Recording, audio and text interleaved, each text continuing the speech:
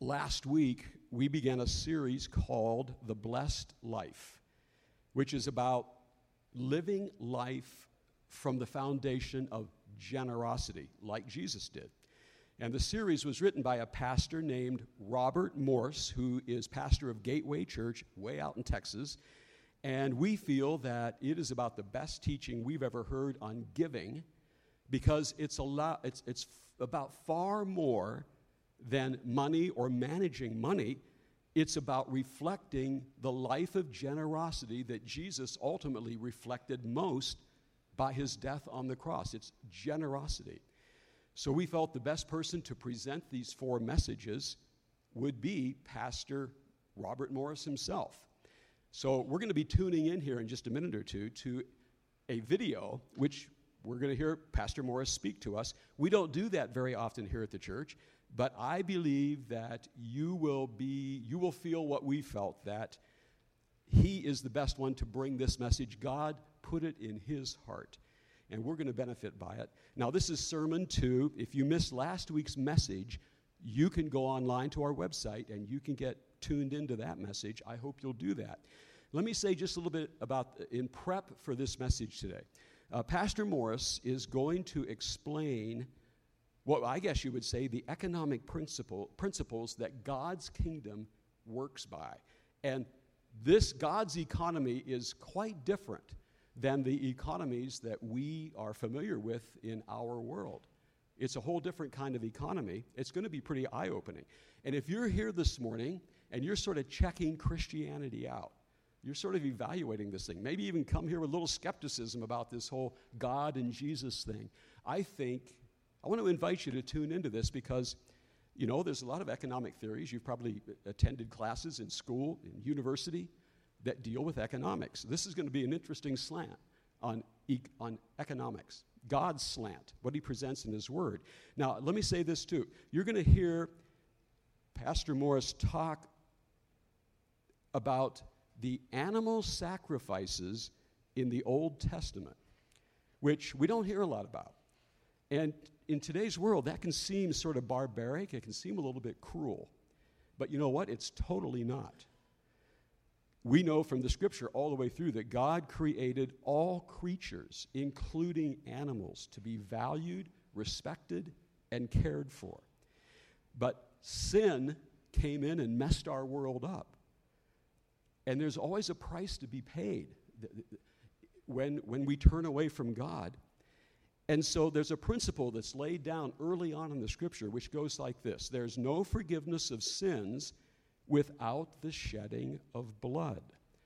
So the whole point for all those spotless lambs that God called the people of Israel to sacrifice again and again and again and again, the whole point behind that was God was teaching that principle to not only Israel but to all humanity, that there's a price to be paid in order to provide forgiveness for our sins and a way back to God.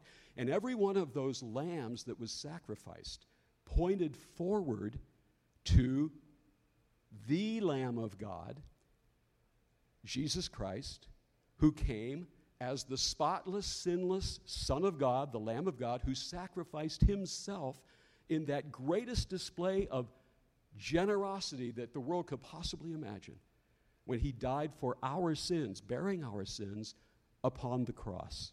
So there's a principle. He's going to extrapolate that principle today, which is really the foundation of this whole view that God has of how economy works. It's a practical message too, and it's going to be pretty challenging.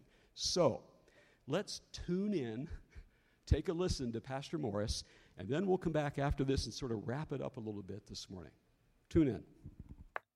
Pause this recording now and follow the link in the description box for the full message by Pastor Robert Morris. So this generosity economics that Jesus presents, it really does turn our ideas about economy upside down.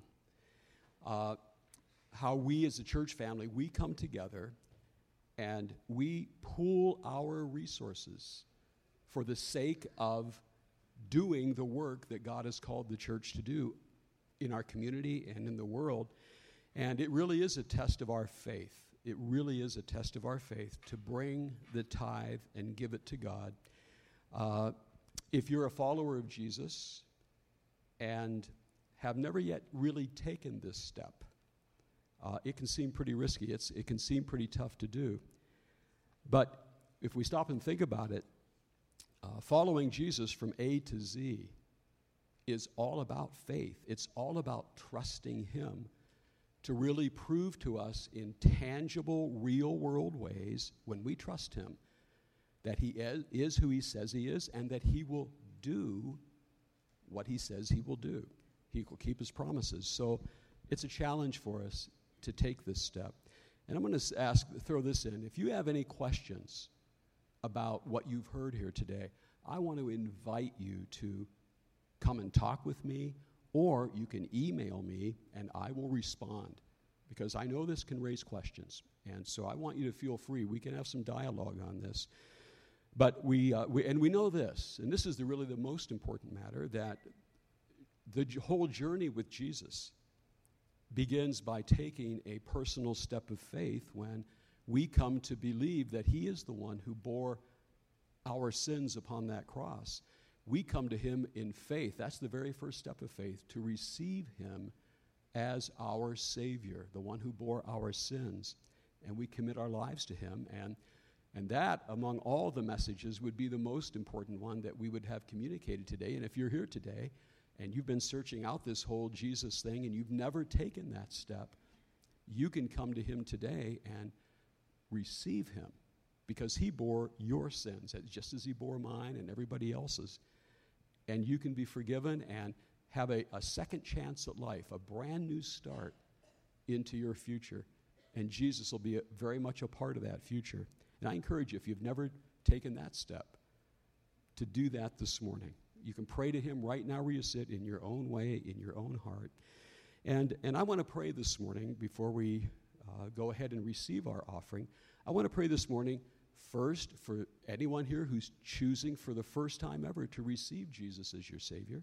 And then secondly, for all of us who are his followers, to maybe for the first time are really considering this whole matter of tithing, or for us who have been tithing, as a moment to recommit to this principle of God's word.